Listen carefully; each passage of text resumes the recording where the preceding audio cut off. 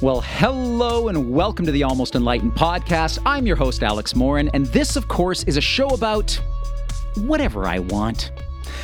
I'd like to thank two sponsors today of our show and of this episode. And the first sponsor is a company called Love Cacao. I love this company.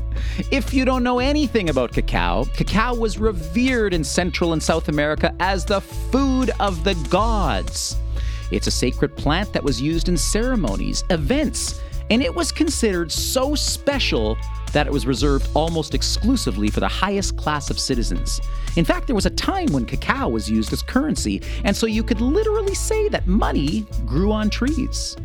But today, it's spreading around the world to people absolutely everywhere, and Love Cacao is helping that happen by importing cacao from Central America and shipping that all over the world. If you would like to try cacao, the modality of cacao, turning it into a drink, using it in a cacao ceremony, you can do that. And you can do that by going on to the Love Cacao website, lovecacao.com, lovecacao.com. And if you would like to try a pound of cacao, why not get a discount and use my affiliate link?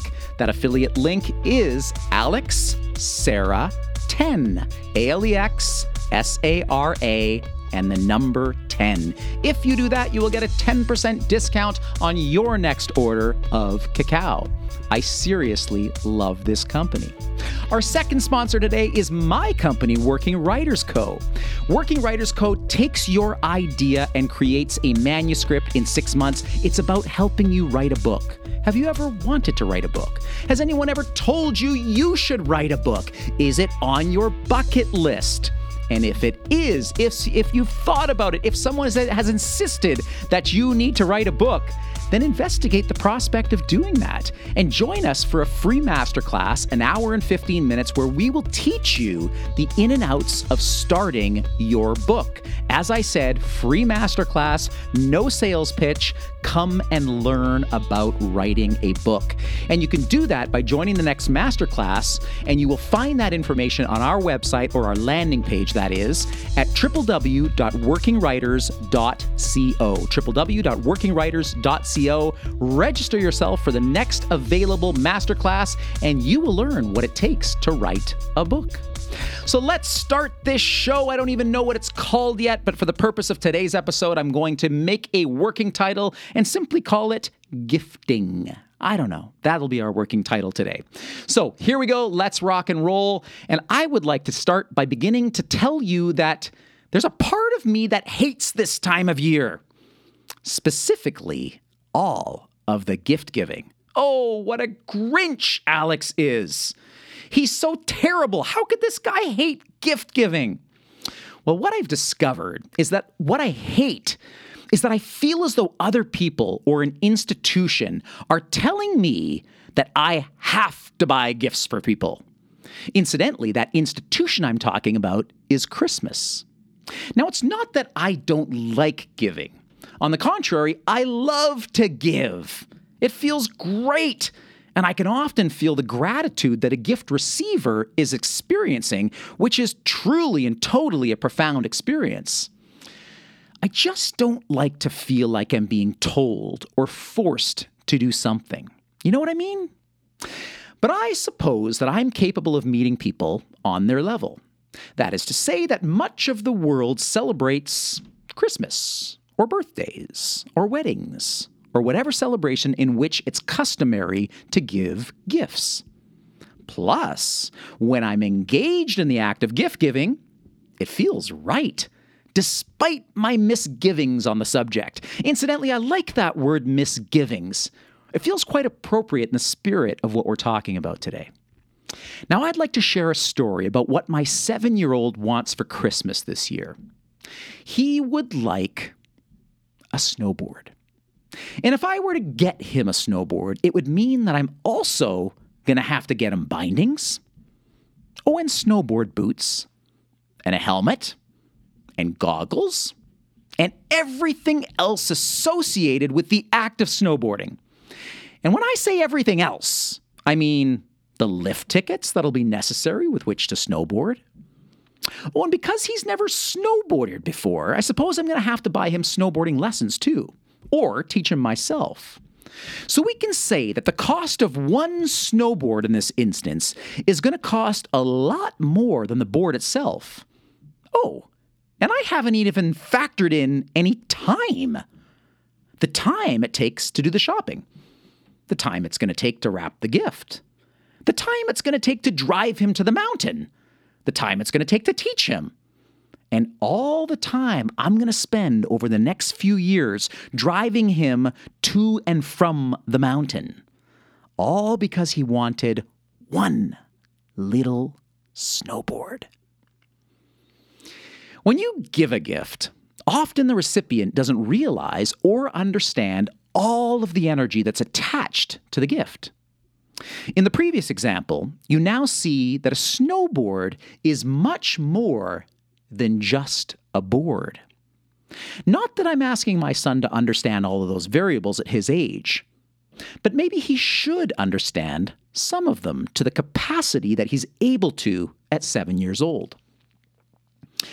Because when there's a deeper understanding of the energy gift, and we'll use that term energy gift, I think that the gift becomes much more meaningful. Now, before we go back to the snowboard, I want to take a detour and share a different story about a charity concert in which I performed just the other night. You see, I was asked if I would play a 3-song set to help raise funds for an education fund. And believing that it was a worthy cause, I accepted the invitation readily and prepared for my part in the evening's festivities. When it was my turn to play, I could have simply played my 3 songs, and they probably would have been pretty well received. However, I took the time to preface what I was about to sing, sharing the story of why I'd chosen each particular song. You see, what I wanted to do was create an energy field that was relatable to the donors that evening and to the recipients of the scholarships. So I did my preamble, and then I launched into each song, and it felt right. And my belief is that whoever was listening to the performance, whether it was live or whether they listened to the recorded version later, they would be able to feel the essence behind the song and the essence behind my gesture, or we could say, my gift. So now, let's get back to the snowboard. I think that when we give gifts, we often fail to include the most important part of the gift, which is the essence behind the gift. If I were to give a snowboard to my son for Christmas, I think it would be important, after he's unwrapped it, to provide an explanation behind the gift. And I might say something like, Noah, I'm giving you this snowboard because I know how much you love sports. You're a gifted athlete, son, and I really think you're going to love the sport of snowboarding. I know I did when I was younger. Plus, your older brother, who I know you really look up to, loves snowboarding too. And I'm really hopeful that the two of you will be able to share the sport together and spend time with one another doing something you both love. It's going to be totally worth it to me to invest more money in snowboarding lessons and all the time I know I'm going to have to spend driving you to and from the mountain over the next few years. Noah, I truly love you. And this is a small expression of my desire to see you enjoy your life and fulfill your wishes, which in this case includes snowboarding. So how cool would that be, right? How cool would it be if more people understood the essence behind the gifts they were given? Now, I'm not suggesting that we need to explain everything or even anything. But I think that in this day and age, it would serve a lot of people, particularly those who have lost sight of what it is to give and to receive. I know that when I look around, there's often a lack of appreciation or acknowledgement of what's been given to us. And I think it's a missed opportunity to truly connect and understand people. I think what it boils down to as much for the recipient of a gift as to the gift receiver, is a lack of gratitude.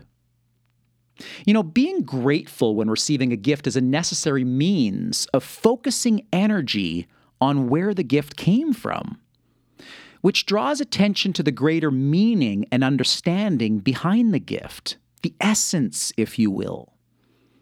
And perhaps gratitude is the incorrect word when it comes to the gift giver.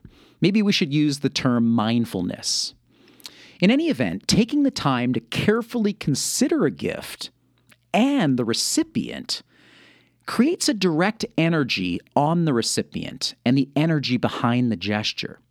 For example, in evaluating all that would go into buying a snowboard for my son, it really forces me to evaluate what I'm capable of giving and whether or not I think the gift energy is a reflection of the amount of energy I truly want to give.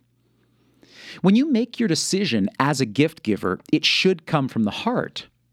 It should be a decision that resonates and makes sense to you. And when it does, the energy of that gift or that gesture is magnified, and it's pure.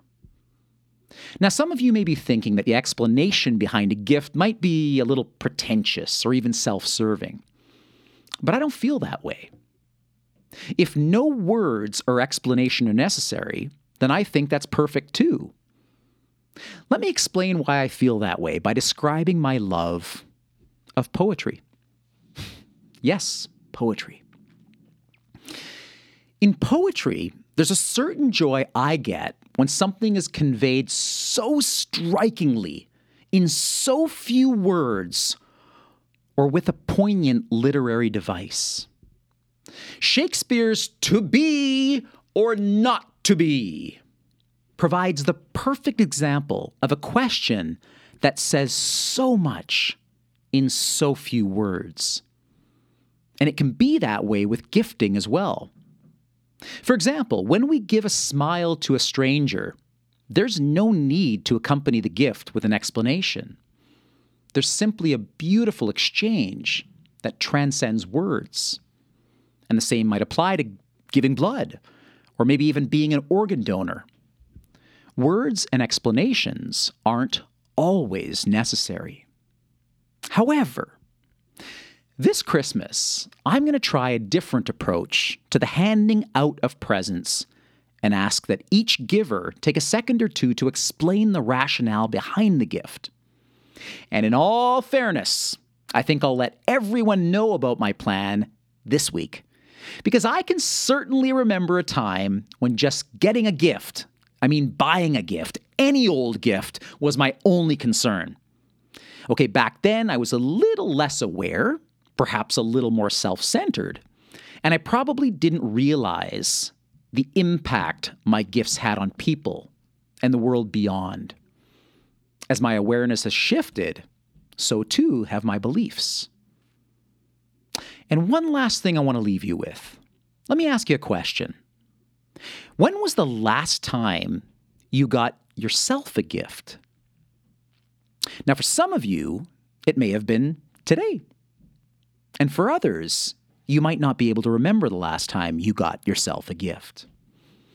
Regardless, when you last gave yourself a gift, did you do it thoughtfully? Did you do it out of love, or was it simply the fulfillment of a need? Because I wonder what would happen if more people gave lovingly and with consideration to themselves.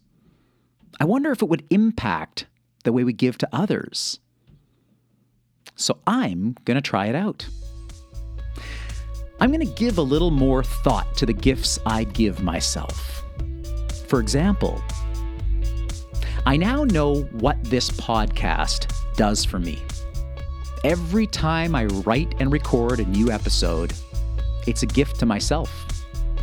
And I'm truly grateful that I get to create and receive for the purpose of expressing who I truly am. Hey, I want to thank you for listening today, and always know that I appreciate you.